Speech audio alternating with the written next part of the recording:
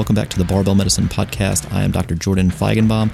This Q&A is from Colmar, Pennsylvania, November of 2018. This is part 2. I'll link part 1 in the description, as well as some studies that we mentioned in this Q&A session. Hope you guys like it, and thanks for tuning in.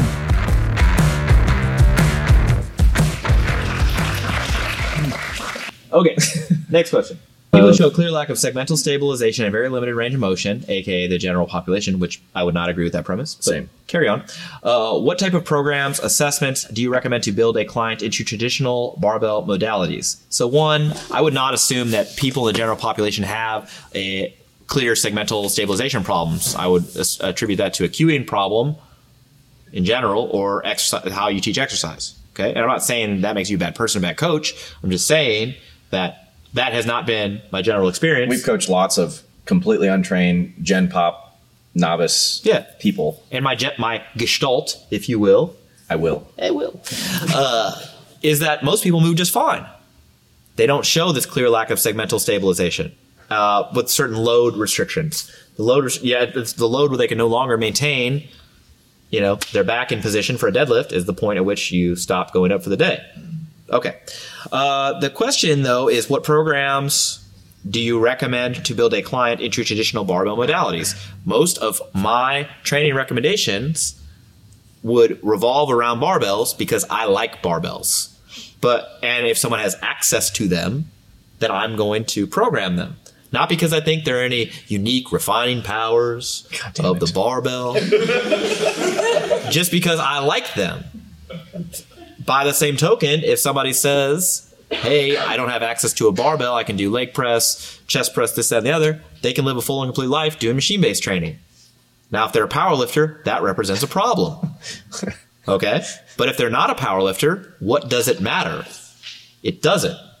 You wrote an entire program about dumbbell training that ended up in our up-to-date article. Yep. And a machine program. All of which, perfectly fine. Yep.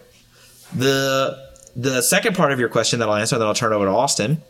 What type of assessments do you recommend to build a client into traditional barbell modalities? I know of no assessment other than the barbell movements themselves that represent an accurate assessment. Meaning that if I'm trying to assess whether somebody can squat with the barbell on their back or in a front rack position, the only way that I can determine that is by having them try to squat with the bar on their back or in a front rack position. I cannot have them kneel 6 inches from the wall and try to push their knee to the wall and say, oh, well, your ankle mobility suggests that. I don't give a shit about that because it's not sensitive enough or specific enough to tell me if you can squat the damn bar in a front rack position. It's not, even if the test was positive saying you don't have enough dorsiflexion to do this. I'd still try it. I'd still try it. I would still try it because that doesn't tell me anything other than at 6 inches, if your toe is 6 inches from the wall, you lack enough dorsiflexion to touch your knee to the wall. That doesn't tell me that you can't front squat or back squat. And when you look at that, the reliability of that test to suggest anything about the squat, you see that just falls apart. So anybody doing that test or recommending that test, okay, and you'll see this on Instagram.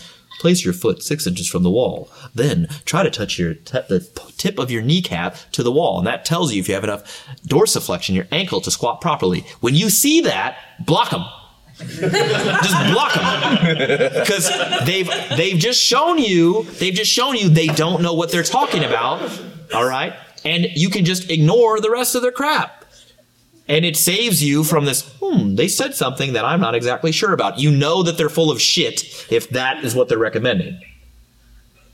Are you done? All right, so a few additional points. So can you read the first half of the question again? My other question is about movement analysis. People who show clear lack of segmental stabilization and very limited range of motion, what type of programs and assessments do you recommend to build a client into traditional barbell modalities? Right. Okay. So as with the last question, I would reiterate the fact that there is not a clear definition of what good or bad, quote unquote, segmental stabilization is, or what that means. Convenient. Right? How do I look at somebody and label them? I don't know what segmental stabilization means in a what we would call clinically relevant, meaning a real world relevant situation is.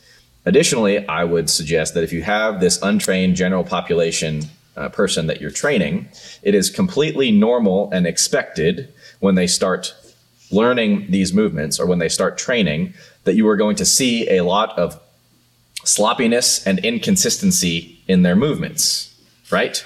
And that is going to be labeled, if you're looking for lack of segmental stabilization, they're going to look unstable to you, right? They're going to take the bench press for their first rep they've ever done holding a bench, and how's that bar path going to look? They're going to look like this down to their chest, and it's going to look like this on the way up. You're going to say, oh, you have lack of stabilization. We need to train your scapulae. We need to train your rotator cuffs and all this stuff, right? They're weak because they can't stabilize the bar. Well, what if you just let that person keep going for the rest of the set? What are you going to see happen? Be a little less sloppy, a little less sloppy. The second set they come to do by the third set, fourth set, even if you have to do 5, 10 sets, things look clean, right? That is the process of motor learning. Motor learning is a very complex process, the neurological system learning these new movement skills, and it has been shown that allowing for that high degree of movement variability, meaning allowing the person to explore different movement strategies and learn and experiment with what the best way or most comfortable way is for them to move, results in more rapid learning than restricting them to this very rigid motor pattern and saying, you must move this particular way. Does that make sense? It's just like when a kid learns to walk, right? You don't force a kid to, you can only walk this one way, otherwise you're not allowed to walk. Yeah, Aerosmith did that. Right? You let a kid bobble around, you let a kid fall over, you let a kid practice holding his head up on his shoulders, right? And they explore their physical world, and over time those movements get refined. They get better. They look more smooth, normal. That's your brain learning.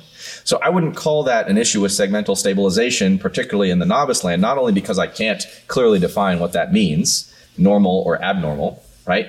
Because sometimes I might get a little out of position, quote unquote, when I'm lifting. Does that mean I'm unstable? I don't know what good or bad stabilization means. But in addition, in this novice population, it's even harder to define because they don't have these well-refined movement patterns, and that motor learning process by which you explore all these different movement strategies of how am I going to pick this thing up, or how do I sequence my motor unit firing to pick this deadlift up off the floor. It's not a conscious process, it's a subconscious process that their movement centers in their brain are working out the first time you decide to try a new skill, right? Who looks perfectly smooth, clean, refined the first time you try a new skill? If we took everybody here at the Barbell Medicine Seminar and say, hey, we're going to go learn tennis serves after this. How do you think they would look with you guys? They would look horrible. We say, oh, it's because you don't have adequate shoulder stabilization to execute the movement and you need to do this. It's like, no, it's just because you haven't practiced it. You just need to learn how to do it. I know of at least one person at this seminar who I had on a platform. I know there are others who have not trained with barbells before attending here this weekend. I taught her how to press overhead. Her first set, particularly with a training bar, that was 15-pound aluminum training bar, it was way the hell all over the place, just like I expected. Did I cue her to stabilize her bar more effectively or to worry about her bar path or things like that? No, I just said, hey, let's do another set. Let's do another set. And it fixed itself without any specific need for coaching from me other than, hey, keep the bar close to your face. That's the only thing I had to say. By the end of the set, she had a nice, smooth press straight up overhead. Motor learning took place in those 10 minutes. 20 minutes that we were doing that. We didn't have to worry about segmental stabilization or weak muscles or strong muscles or tight muscles or loose muscles or anything else like that. And I would echo Jordan's argument about assessments, that I didn't have to do any assessments on her to see if she could reach overhead, if she had issues with that's malpractice, with internal impingement of her shoulder, or same with anybody else that I have to pre-assess them to be able to do something. You just do it.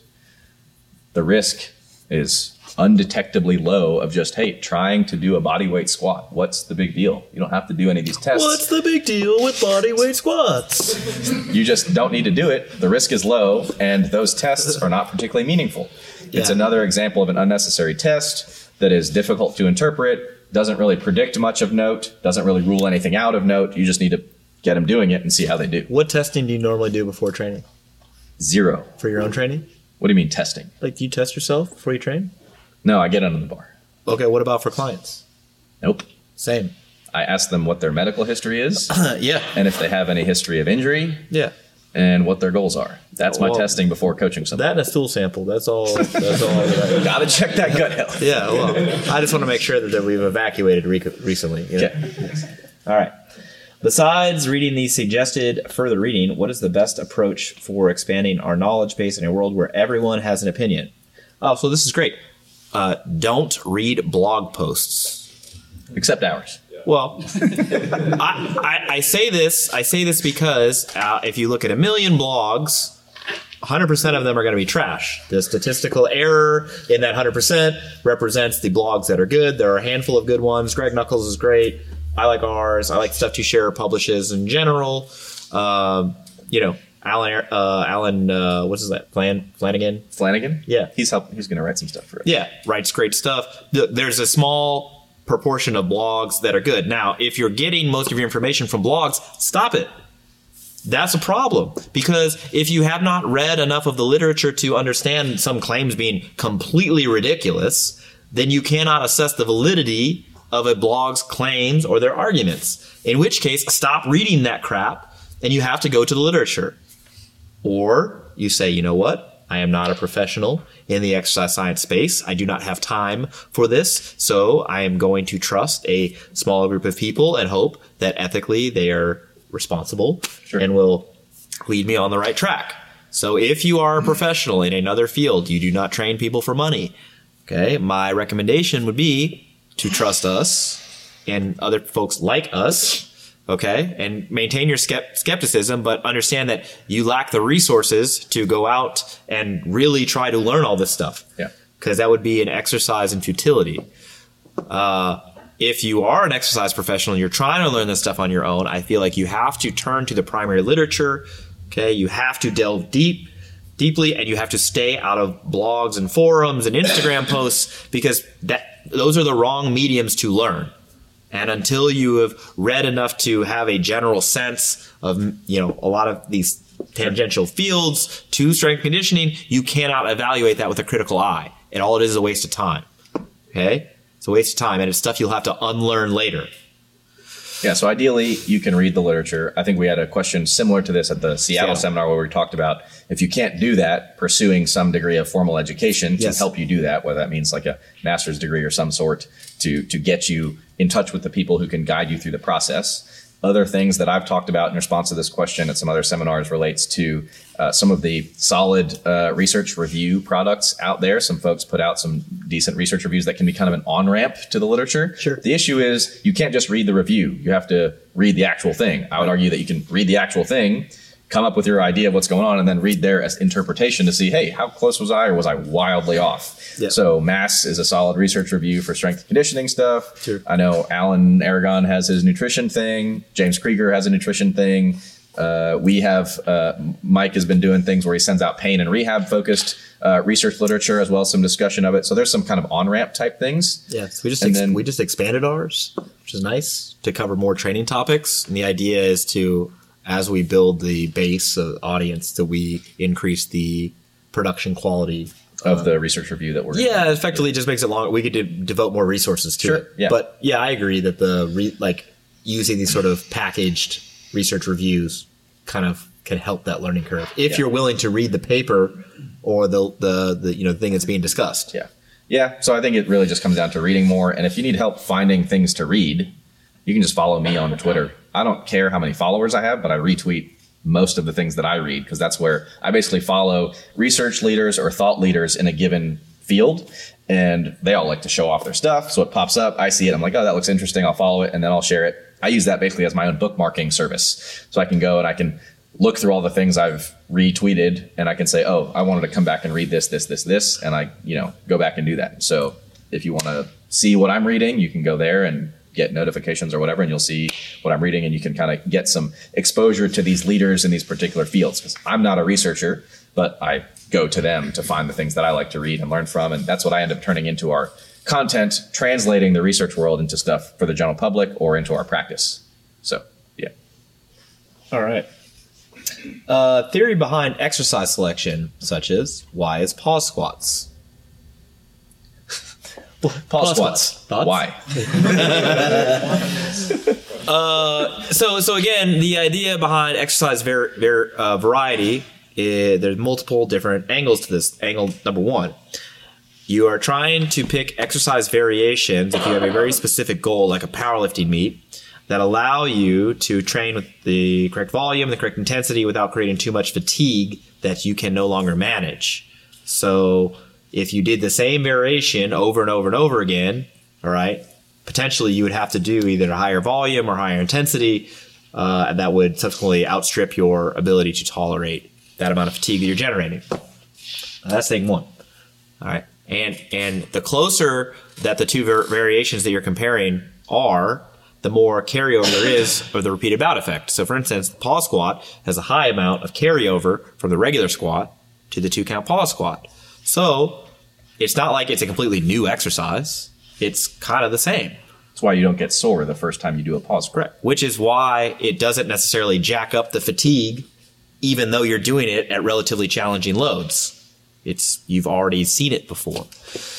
But the load is usually lighter on paused variations or pin variations or tempo variations, which ultimately decreases the amount of fatigue and stress that's generated from that particular exercise.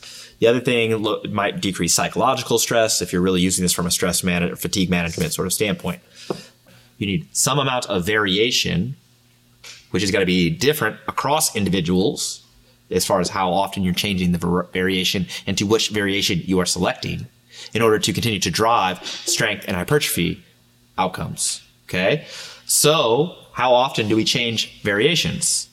That depends. I've ran the same variation in folks successfully for 8 weeks, 9 weeks at a time. And I change it as often as 2 or 3 weeks in some other folks. Okay? I use exercise variations as load management tools and then as potentially to try to goose hypertrophy and strength outcomes such that people aren't getting a decreased response to them. I think this is something we've talked about before. There's definitely some psychological benefits there as well. Hey, it's fun to PR on a new exercise you haven't done before or you haven't PR'd in a while, right? Oh, I just set a new PR set of 5 on my pause squat versus just doing a light regular squat day, right? That's different in the athlete's brain, how they interpret it, build some confidence, and they can carry that forward into the next session. They got some good momentum. I'm PRing all my variants. Things are going great. That's cool too. And then I think there may be something to be said from an injury risk reduction standpoint, exposing lifters to a slightly greater variety of movement patterns instead of kind of locking them in to one movement pattern that they're going to keep doing indefinitely, which has some load management issues independent even of just the weight itself. But you can think of the load as perceived by the tissues that are being moved through the same movement pattern over and over and over again. We're introducing some variation may kind of reduce the risk for these so-called overuse injuries, which I don't know how much I like that terminology, but something along those lines kind of from a load management, fatigue, pain, and injury risk standpoint. I think there's likely to be some benefits from that standpoint. Mike, give me a nod or a shake of your head. For which part? That last part. Yes, I would agree. Yeah. All right, cool. Definitely for the overuse part of it. The overuse. All right, cool. We're good. What machine and or isolation exercises are useful? I mean, did you just black out? What happened? Any of them? Any of them or none of them? I would not say none of them. No, that's the answer.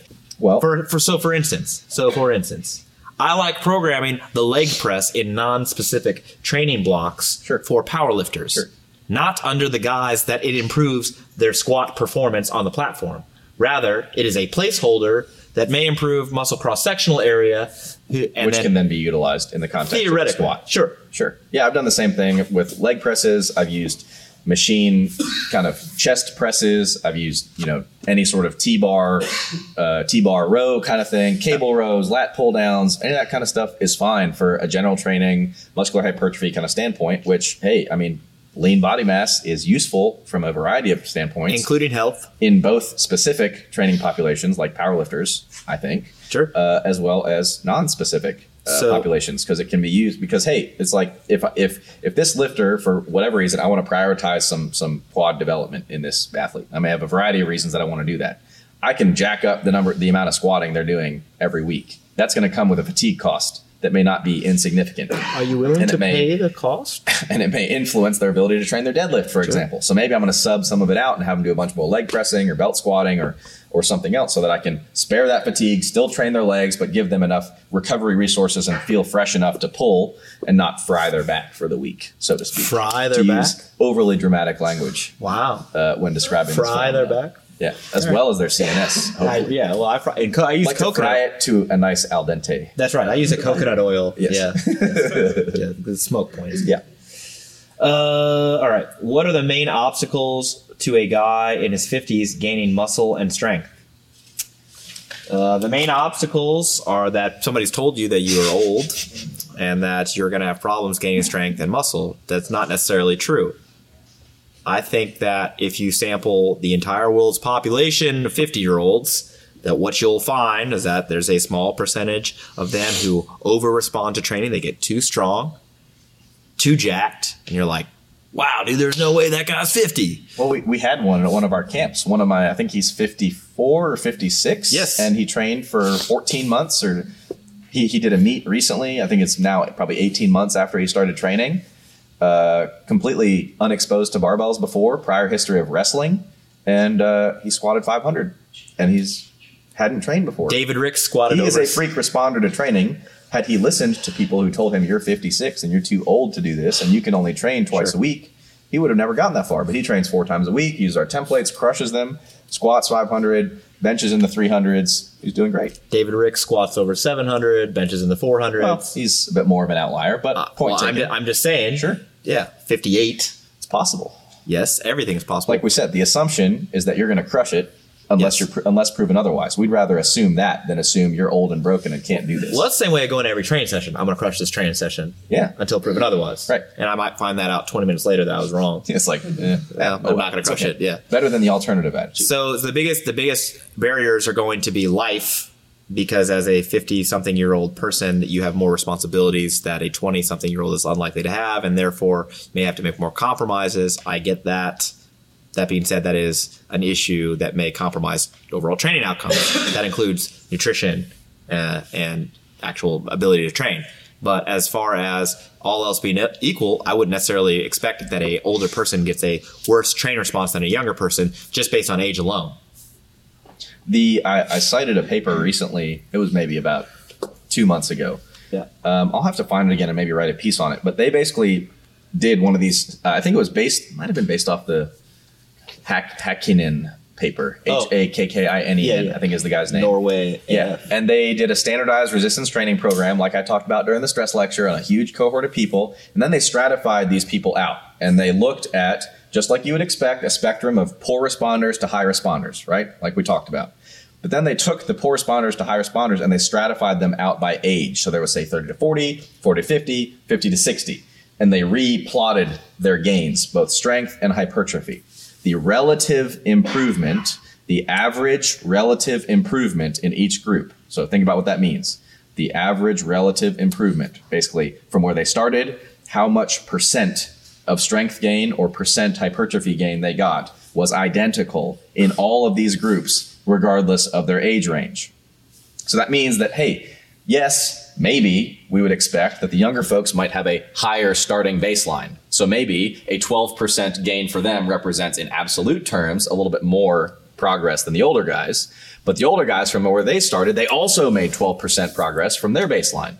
The relative improvement was the same in all of these age cohorts. There's beautiful graphs. I cited them. Beautiful. But I should probably publish that or something like that on our site. Share it on our site. Link in the description below. Sure. All right. Remind me. I got it. Hakkinen? Hakkinen. In there. All right. Cool. On it. Let's go. How much cardiovascular work can be done during serious strength training? Starting Strength is adamant that none can be done, but I want to see more science to back this up. Challenge accepted. I am sure an excessive amount cannot be done because I have run the experiment on myself, but I want to see more data points. So right now we have the evidence suggests that it's 3 times a week, 30 minutes per session of cardiovascular activity has minimal to no inhibition of any strength-related outcomes. That's what the data suggests right now. Okay, the position that any cardio that you do will compromise strength outcomes is incorrect unsubstantiated and harmful. How many people in here have a BMI over 30? Okay, yeah, me too. All right. Some of us will need to do conditioning. And if you put the idea out there that conditioning is going to compromise your strength gains, okay, and say, yeah, don't do it, don't worry about it, that's potentially harmful to a group, to some non-zero amount of folks who are listening to your advice, okay? So the evidence right now suggests if the conditioning is less than 30 minutes and 3 times or less per week, minimal inhibition for strength and hypertrophy improvements. That being said, we would never go from 0 to 3 real quick, right? Drake said we should go slower than that. So I start out with one time per week, 20, 25 minutes, RPE 6. You're like, what does RPE 6 mean? I don't understand for conditioning. I use that to tell people that you should be able to speak in complete sentences, but not sing. It should be more boring than hard. Okay, if you wanted to take a heart rate, 60 to 70% of your max heart rate, if you wanted to calculate that and be super cerebral. But the idea is it's low intensity, steady state cardio. 20 to 25 minutes, you can start out like that, bump it up to 30 before you add a second session. That's how I do it. Okay? But the idea that you can't do cardio, that will compromise your strength gains, is only valid if your programming is trash. If your programming is trash, all bets are off. Well, I would add that it is only true if all that matters is your absolute strength improvement at the end of that arbitrary amount of time that program lasts. Well, so sure, let's say that the program sure. lasts 12 weeks, right? But you couldn't say that. Don't say that. Well, let's say that that's your goal, is I want to get as strong as I possibly can in 12 weeks. Then maybe then I can make a bit more of an argument, depending on the context, that this person might not need to do conditioning during this specific 12-week period of time. Okay. Maybe, depending on how well they tolerate training, right? Okay. But that is the case for precisely nobody. Yes. Where your entire life's worth as a human is dependent on how strong you get in 12 weeks, right? Everybody cares about their lifelong training career. We've said this before. We don't care about what you squat in 12 weeks. We care about what you squat in 5 years plus. And if that's what matters, then I don't particularly care if you get 10 pounds, 20 pounds, 30 pounds less on your initial novice training program, because it doesn't matter. It really doesn't. It really, and insofar, because it's not predictive of your long-term success anyway. I feel like we say this every time now. Well, it is because people are so concerned. Like, Yeah. ooh, I got to 315. Ooh, I got to 320. It's like, it doesn't matter. Until you squat over 500, it doesn't matter. If strength is your overall thing, right? Actually, you know what's funny? The first time I posted on that forum, I asked, like, what was a good squat for 181? And at the time, Wade Hooper's best 181 squat was like 640 something. He goes, about 640. And I was like, well, I guess it doesn't matter. My 440 squat is insignificant as a small child, which is also true because everything's arbitrary, nothing matters. The point is that outside of Austin's example, somebody's holding your family ransom and you have 12 weeks to get as strong as humanly possible. I am not concerned about the potential small decrease in strength gains that has not been substantiated in literature. Well, the argument assumes the argument assumes that whatever progress or whatever strength improvement is not made during that initial phase is lost forever. But no, does anybody here think that I would actually argue that you're going to gain strength by doing the cardio. And here's why. Because at the end of that stupid program, you're going to have all this work capacity to actually tolerate legitimate strength and conditioning. Does anyone actually make the argument that if you don't make that up in the lost newbie gains? Lost noob gains. That's the justification. Internet forum thing. That's the justification for putting Don't defend them, later Tom. lifters back on the novice. Whose side are you on? Declare your loyalty. Yeah, no, it's been No straw man. No strong man. it's been said. All right. I'll provide citations. That's unfortunate. Yeah. So my recommendation, YouTube, internet, seminar folks, Do your conditioning. do your conditioning. And I can't think of many situations where I'm recommending people to resistance train without restriction, where I would not also recommend at least one time per week of conditioning. Okay? Except for the meet is this week, in which case, maybe you skip it. Cool? All right, moving on. I think we're almost done here. Well, I see that scroll bar down there at the bottom. Yeah, well, All right. do you know what a beamer unit is? No. All right, I deleted that question. Okay. All right. How would training differ from your standard templates for a post-novice who enjoys strength training but who would like to pursue other varied fitness goals throughout the year? Can you say that again? How would training differ from your standard templates for a post-novice lifter who enjoys strength training but who would like to pursue other varied fitness goals throughout the year? The templates would start to include things specific to whatever that fitness goal is Sure. to support it.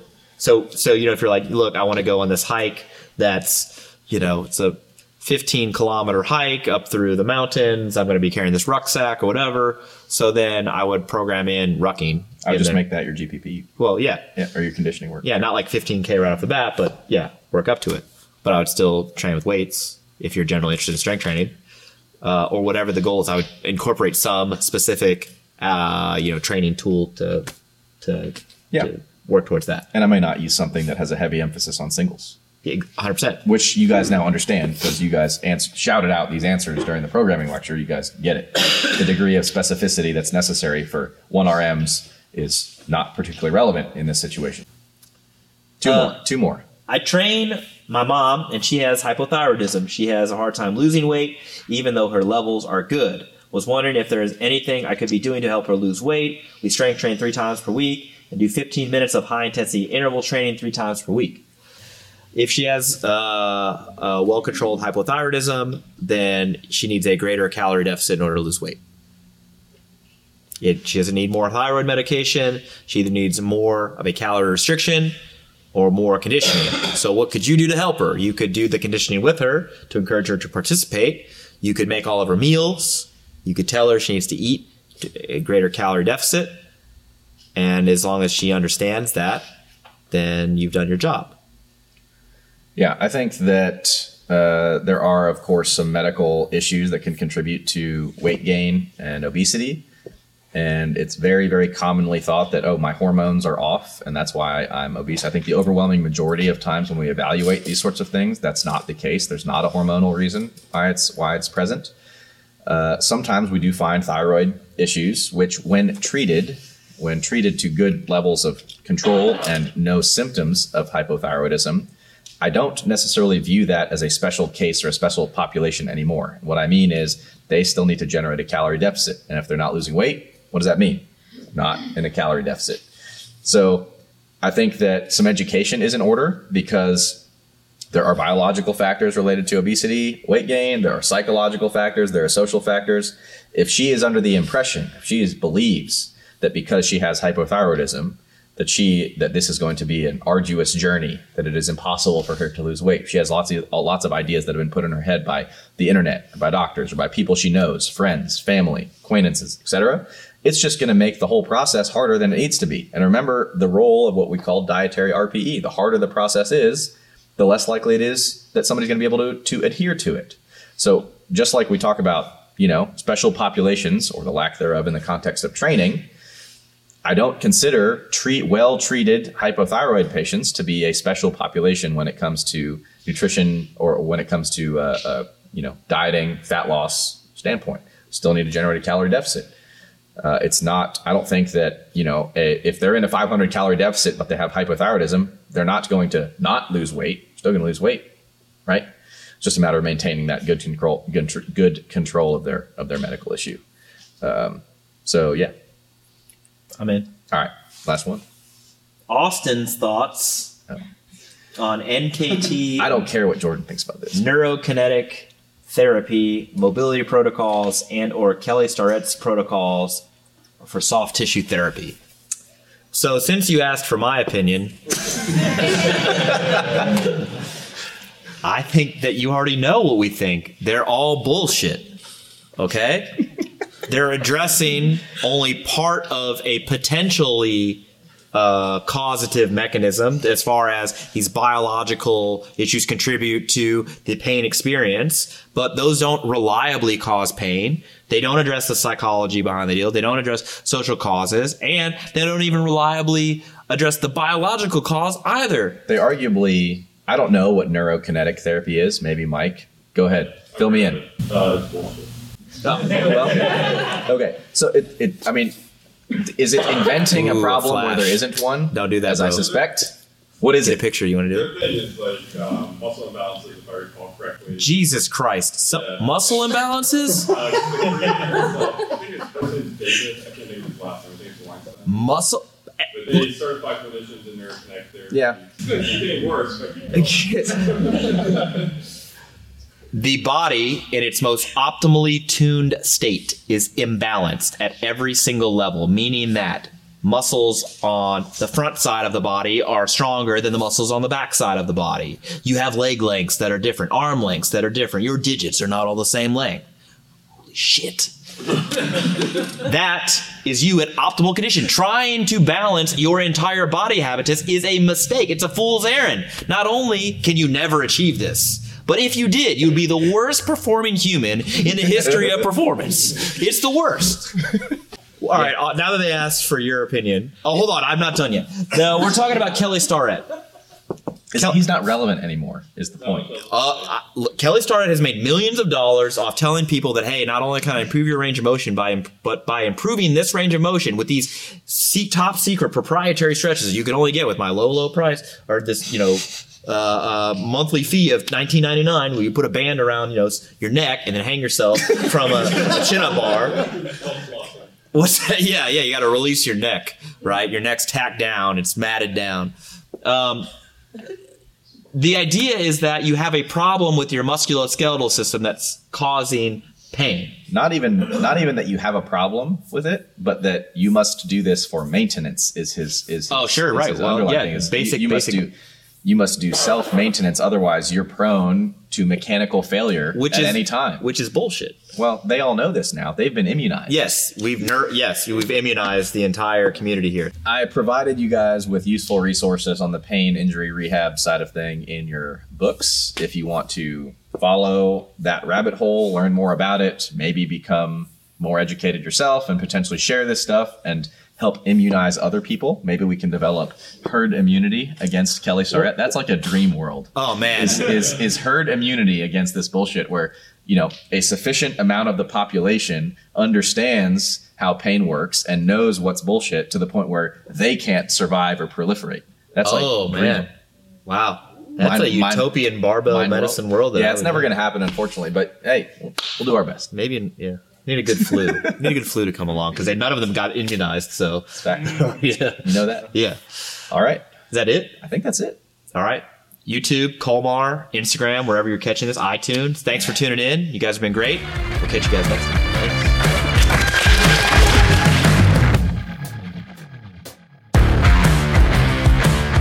All right, that's a wrap from Colmar, Pennsylvania. We've got more material on the way. Just wanted to release this guy to you. If you could do us a favor, head over to iTunes, leave us a positive review. We'd really appreciate it. And thanks for tuning in. We'll catch you guys next time.